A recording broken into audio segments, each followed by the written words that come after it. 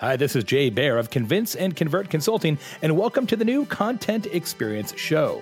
Content Experience is the new content marketing. It's not only about reaching audiences where they are, but engaging them with personalized, useful content that matters. On the Content Experience Show, we share strategies, tips, and real-world examples of how leaders are taking their content marketing to the next level.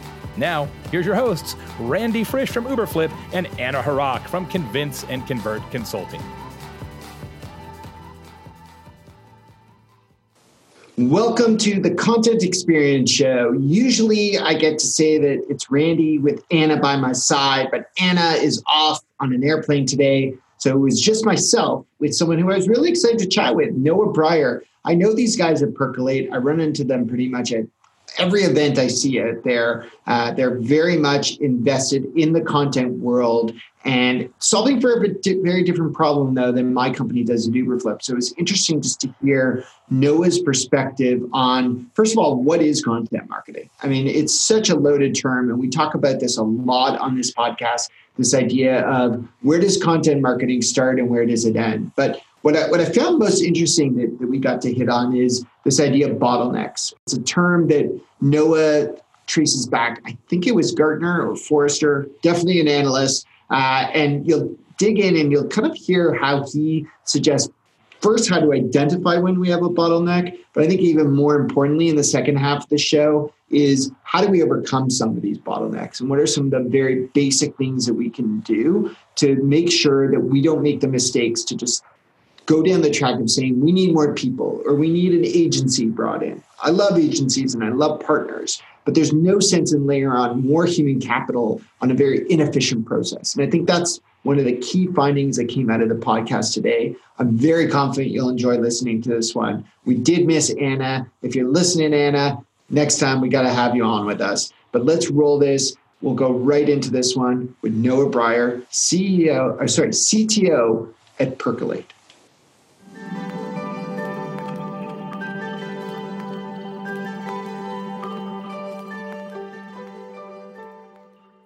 Welcome, Noah. I'm so excited for us to get this opportunity to hang out together. It's amazing in the world of content marketing that we've never really connected. But with Anna not even here today, it's just the two of us to really dig in and help people understand what content marketing is together. We're both big advocates for this space, and you've been doing a great job at Percolate. So maybe before describing what Percolate does, tell us about your journey starting Percolate and how you're solving for customers. Sure thing. Yeah. So we started Percolate in 2011. My background, I spent a lot of time in the world of agencies, and I was sort of seeing these two big problems. On one side, the challenge of how do you translate strategy to execution? So I was working with these big brands on how to create global communication strategies. What would happen is we'd spend a lot of time putting it together, become a PowerPoint that would then go in people's desk drawers, so to speak. And I just kept thinking there's got to be a better way. Strategy is an attempt to codify ways for people to work, and we've got to be able to actually put that in code. On the other side, I was just seeing this challenge of brands creating more and more content and not enough tools to actually help them in the process of creating it, right? And so when we looked at the landscape back in 2011, and I still think in a lot of ways today, we saw a lot of tools that were very focused on the end, on the distribution of that content, and just not enough to help brands in the creation and the management of it. And so, what Percolate is today in a lot of ways is a little bit like Jira for content marketing. So it's helping brands manage the whole process of creating the campaigns and content and assets they need to drive effective marketing forward. That's great, and it's a helpful overview. It's funny the timing. We were chatting about when you started the company in 2011. We started Uberflip in 2012, and I don't know if I'm oversensitive to this, but at the time when we started, we felt like we had missed that boat to help with creation. We felt like companies like yourselves and some others were already digging in deep there, had some cool solutions. So we actually wanted to figure out what would come next after that, which, we refer to as the experience. But, you're solving for such an important part in organizations, which is creation. And there's this term that you've mentioned to me, this idea of a bottleneck that sometimes happens in organizations. And, I think for some of us, we just think, okay, well, we'll just pump out as much content as we can. But you're working with some really large organizations. Where do you see that bottleneck happen the most? The bottleneck, actually, I'm not the one who came up with this. This came from a Gartner 2018 predictions at the end of last year. And they said that by 2020, content is going to be marketing's biggest bottleneck. I just thought, obviously it sort of aligns with the thesis that we have, but I also thought it was sort of particularly interesting set of words that they chose. And I spent a lot of time thinking about the bottleneck and talking to customers about it. When it sort of really broke down, what I heard from folks was that the bottleneck in their organizations really kind of came in, it manifested in one of three ways. So on one side, you had this quantity bottleneck, which is that, there are a lot of folks who are simply, they need more content and they don't know how to make that happen. They don't know how to turn the organizational wheels and the process wheels to just get more out of their org. There's another set that say, well, we have enough content, but it just needs to be better. It's not high quality enough, and that's a quality bottleneck. And then there's this third that actually, this one came from customers. I was sitting at a customer advisory board when I was first kind of workshopping this theory and presentation I was doing. And I originally only had the quantity bottleneck and the quality bottleneck. And they said to me, well, no, it doesn't really feel like we have either of those. We have lots of good content. Our problem is that it just never seems to get to where it needs to get to at the time it needs to get there. And they talked about it as a coordination bottleneck. That was the thing I just kept hearing over and over again, that they had this coordination bottleneck. I thought that was fascinating. I heard it from big B2B tech companies, B2B software. I heard it from B2B industrial. They all seem to feel the same way. And actually, one of the things I've been working on lately is spending a lot of time thinking about what is it about those companies? What do they have in common? What is it about B2B, large B2B marketing organizations that kind of creates that coordination bottleneck? Because I think there are some interesting commonalities. But that's really, the bottleneck is in that front part of the process. And, Gartner actually says, they say the bottleneck kind of came to be because marketers have done such a good job of implementing things like marketing automation and different parts of managing the customer experience that now the challenge is, how do you create all the content to fill those spaces? Right? Because we can do better personalization. We can place content in more places. And so that's really been what we mean when we talk about the bottleneck, or that's what Gartner means when they talk about the bottleneck. And that's something I've spent a lot of time thinking about and continue to, because it seems to be a sort of fruitful area for conversation and for thinking with customers.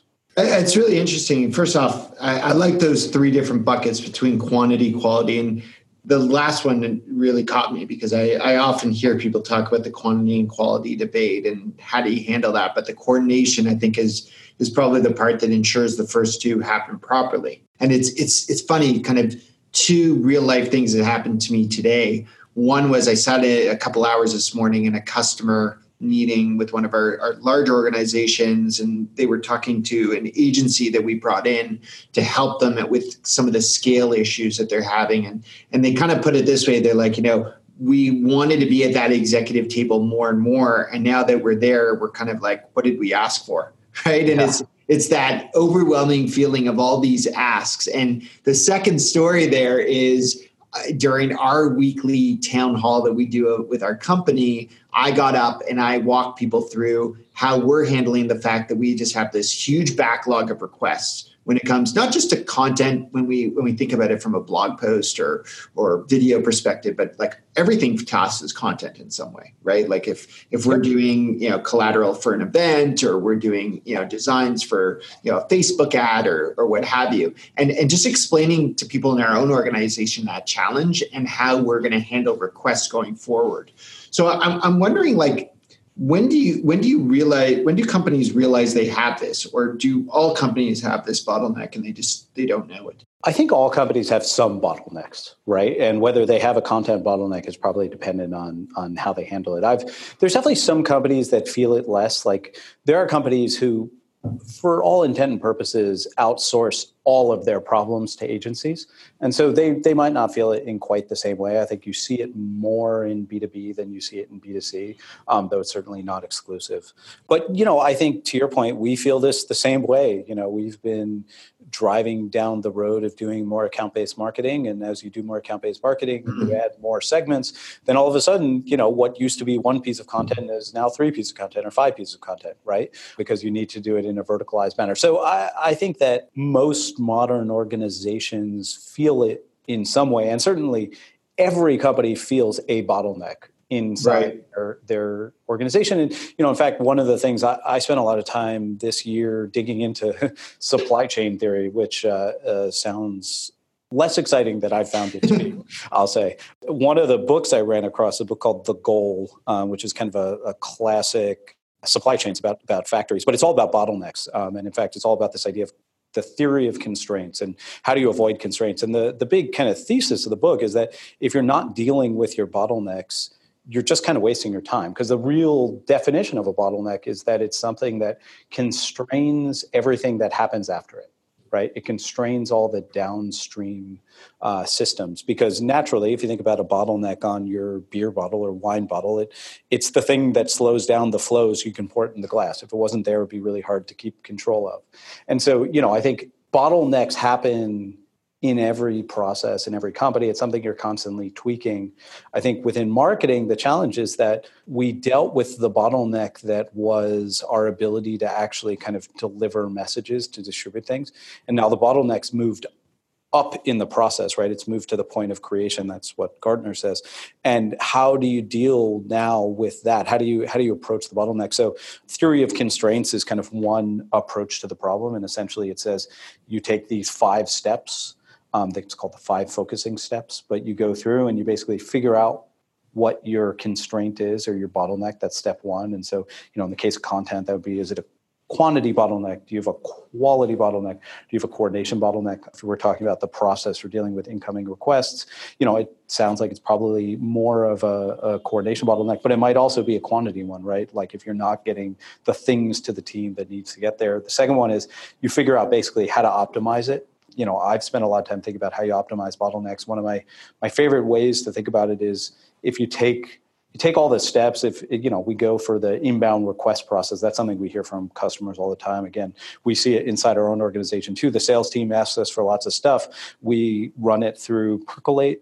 That process of optimization is a big part of it. And one of the ways I like to think about that is if you take all the steps down that exist within that. So you say, okay, what's the process for actually dealing with an inbound request? What are the steps we go through? And you look at them and you say, what are the strategic steps? Like, what are the steps that actually kind of take thinking? And what are the kind of automatic steps? Like, somebody just needs to get this to the right person. Right. And for all those automatic steps, you basically have to crunch that time down as much as possible, right? That's a sort of super, super important key to dealing with those, is taking all of those, I call them low variance steps, but they're really the ones that are kind of just the administrative acts. And you need to figure out how to do those efficiently as possible, because that's, there's some limit to the thinking part of it and how efficient you could ever do it. You need to create a new bit of sales material for the sales team. They need a new presentation or a one-sheeter. It's going to take some thinking, and you can only constrain that thinking as much as you can. So I want to just pause you there, because we got to take a short break to hear from some sponsors, but then I want to dig a little deeper, because I feel like we hit on the why really well, but I want to get deeper into like, how do we solve for this? We'll hear from some of our sponsors on the CONEX show, and we'll be right back with Noah Breyer. Hi, friends. This is Jay Baer from Convince and Convert, reminding you that this show, the CONEX Show podcast, is brought to you by Uberflip, the #1 content experience platform. Do you ever wonder how content experience affects your marketing results? Well, you can find out in the first ever Content Experience Report, where Uberflip uncovers 8 data science-backed insights to boost your content engagement and your conversions. It's a killer report, and you do not want to miss it. Get your free copy right now at uberflip.com/CONEX show report. That's uberflip.com/CONEX show report. And the show is also brought to you by our team at Convince and Convert Consulting. If you've got a terrific content marketing program, but you want to take it to the very next level, we can help. Convince and Convert works with the world's most iconic brands to increase the effectiveness of their content marketing, social media marketing, digital marketing, and word-of-mouth marketing. Find us at convinceandconvert.com.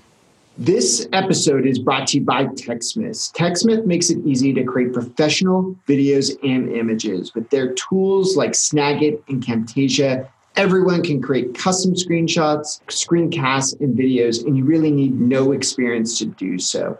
You can use Snagit to capture results displayed on your screen and share them out as screenshots and screencasts. Or if you need videos and you don't have the production team, Camtasia is an all-in-one screen recorder and video editor designed for those who've never made a video before.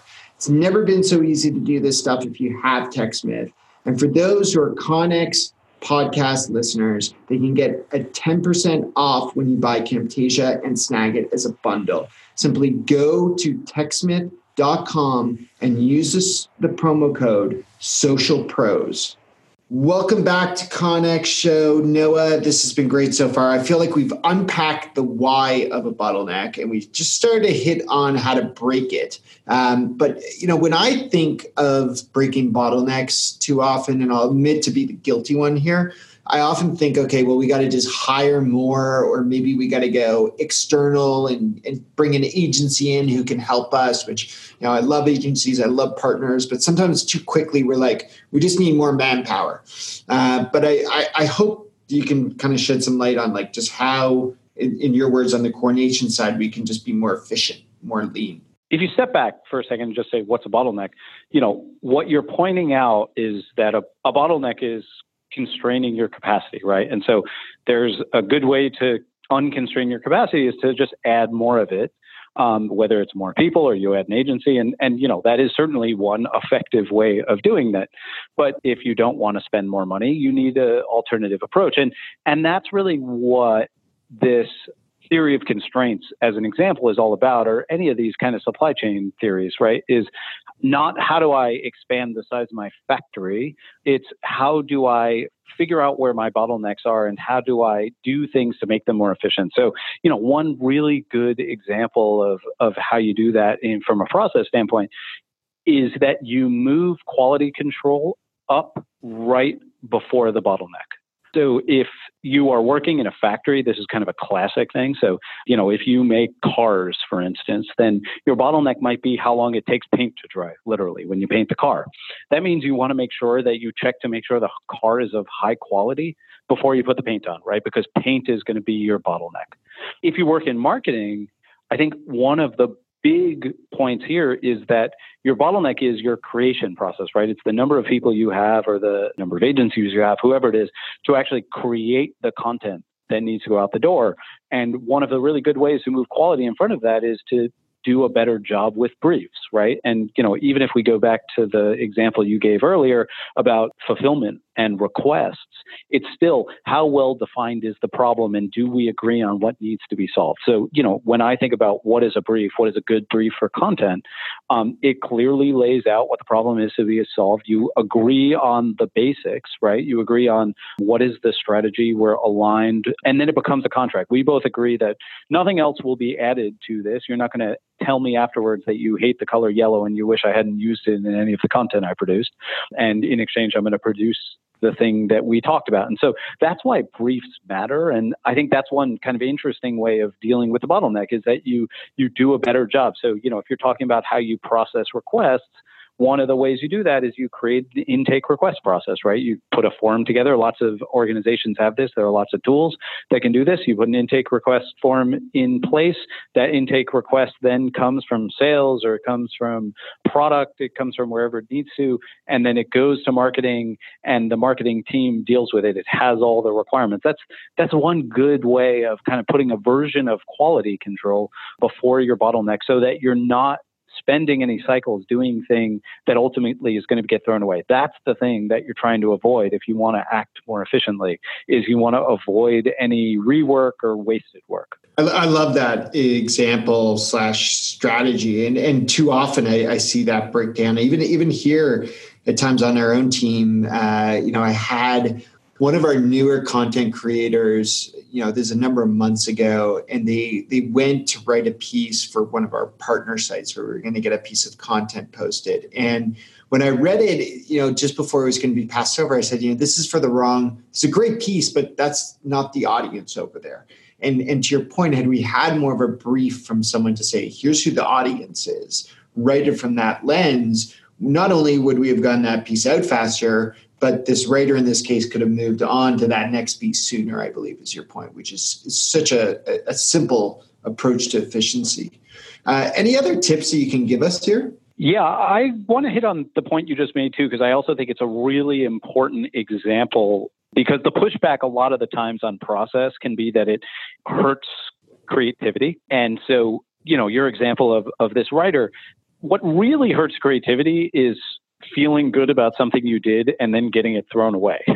That is the most hurtful. As somebody who was a copywriter at one point, a creative director, I can tell you that going through the hard work and feeling proud of something I did only to find out that I hadn't been fully briefed, or that, some piece had changed and now I need to throw away the work. That is the biggest creative killer. And so, I think that that's a big and important point, is that creativity and process and systems, they shouldn't be at odds, right? They are ways to get more out of everything. And I think creativity can get better by adding better process and by having a better sort of contract that exists at that point. So I just wanted to make sure I hit on that, because that is one piece of pushback I hear often on kind of thinking about process and thinking about systems in marketing. And it couldn't be further from the truth in my own experience, both as a creator and as somebody who's worked with brands. That's great advice. I couldn't agree more on that. So, we've only got a few more minutes left on this segment, and I still want to keep you around after to get to know you a little bit better, as we always do. But one area that you and I were chatting about just before the show was, and I'd love to get your take on this, is the reallocation or redistribution of content marketing as a term, right? Because it's a term that both you and I agree is often confused as to what it means. I'm really intrigued by what G2 Crowd recently did, which is they said, okay, it is confusing, and especially when it comes to the software side, where I'm sure there's things that Percolate does and Uberflip does as an example that may overlap, but for the most part, many of our customers would use both or for different use cases. And what they went and did is created a few different buckets for content marketing, around creation, experience, and distribution. And I'm wondering, how you think of that term content marketing. What should it stand for, or what does it come to stand for? Sure, yeah. I think that part of the challenge here is that it's that word content, right? And I think a lot of people have a lot of different opinions. I actually wrote a piece a month or two ago putting my perspective out there that content is a perfectly good word. But I think we have to start there. I think part of the confusion in this space is that as brands and marketing has shifted to being digital, we needed a word to describe the broader set of marketing outputs than just advertising, which I think for many people meant purely, putting a message in a space that was paid for, right? That box could be a banner ad, it could be a television, it could be a billboard, but that was an advertisement, I think, as most people came to understand it. So to me, content is this sort of, it's the meta bucket. Like advertising is a kind of content, but content is not necessarily a kind of advertising, if that makes sense. So I think we have to kind of start there. And I think the confusion just lies in the fact that we're seeing more and more marketing energies being sort of spread out across the broad realm of different channels and content types. So content marketing to me at this point is in a lot of ways synonymous with marketing, which is maybe helpful, maybe it's not. I think that the split that they have, which is the creation, distribution, and experience, is an interesting one. I struggle with some of the sort of language around those things. One of my favorites is the way that Forrester is describing MRM. So they have their MRM category, and they're saying it's kind of made up of content, brand, people, and money. I know maybe this is less helpful because content is sort of in and of itself a whole segment, but I think what we're seeing is sort of there's not clean edges around these different things. So I think distribution is certainly a clear piece. It's not totally clear to me the differentiation between distribution and experience, because I think a lot of the time people mean the same thing when they're talking about those. The experience is ultimately being, what happens to the content after it starts to live in the world. I think we talk about it a lot as upstream. I don't think this is a term that, would be used by the analysts, but, I think the way they're using creation is a lot of how we talk about upstream, which is, the planning, the ideation, the creation, the approvals, all the things that happen before a piece of content is ready to live out in the world. So I guess to my mind, there's a bunch of different ways of cutting this. And I think the reality of what we're going to see for the immediate future in the sort of MarTech space broadly, and content marketing specifically, is a continued sort of spilling over between the different categories, whether it's digital asset management, content marketing platforms, experience. And to me, the best point of demarcation is, does it display, is it responsible for the delivery? I think the distribution is very clear.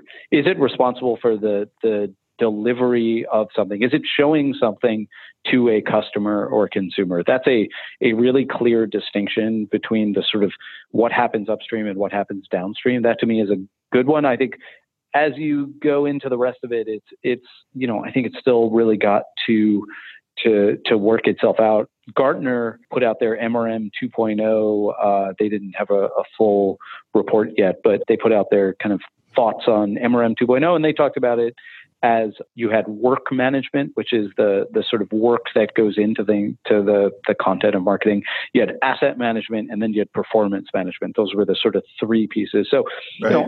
I don't know that there's a single answer yet. I saw the G2 crowd point of view. I think, there's still a lot of confusion here. And I think the confusion is just because marketing is in this transition, right? Where I think the good news for those of us on the content marketing side is that, it seems clear content is the future, and our definition, which is, pretty broad, seems like it's where marketing is moving. But I think it's going to take a little longer for us to figure out, or for the analysts to figure out kind of how to best set boundaries around the space for the purposes of technology buying. Really, really interesting perspective. And I think with that loaded answer that could be unpacked for hours, we're going to have to cut it there for people to kind of dwell on because our time here is pretty much up. I will get you to stick around though, Noah. We'll take a brief pause here and then we'll be back just to learn a little bit more about Noah and everything behind the scenes of Percolate.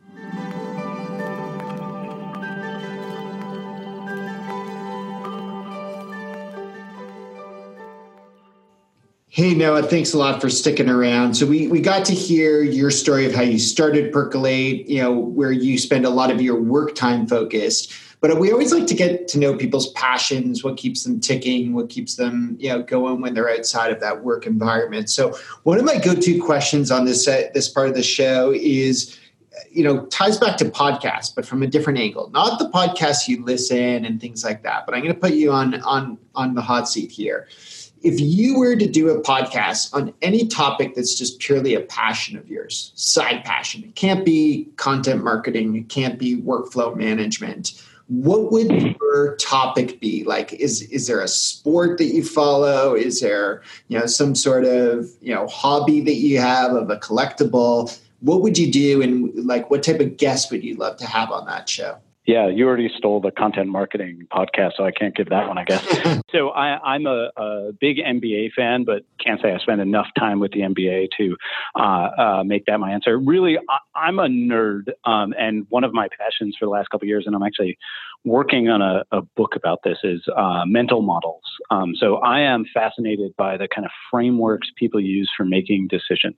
Mental models, the idea, I first ran into it because Charlie Munger, who's Warren Buffett's business partner, he gave a famous speech in the 90s where he talked about how he and Buffett make all their decisions using 100 mental models.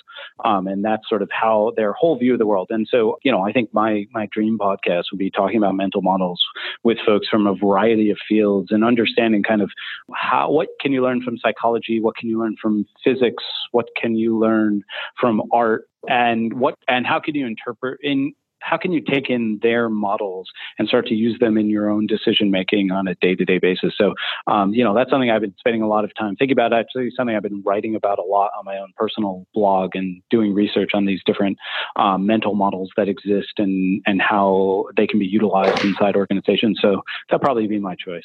Very cool. Well, we can't not hit the big question though that you kind of tucked within there, which is, what NBA team do you cheer for? I mean, from what I know, you're in New York, so you've got some choice, but I don't know where you're really from. I am a Knicks fan. It's You're going through some tough years. It's mostly been suffering, but we've won a couple games here over the last couple weeks, and hopefully things are looking up. Nice. Maybe they just need a better mental model to their game, right? Couldn't resist. All right. Well, Noah, thanks so much. It's been great having you on the show. Where should people go to learn more about yourself and or Percolate? Sure, yeah. So you can find out more about Percolate at percolate.com. As for me, I'm Hey It's Noah on Twitter, and I blog occasionally at noahbreyer.com.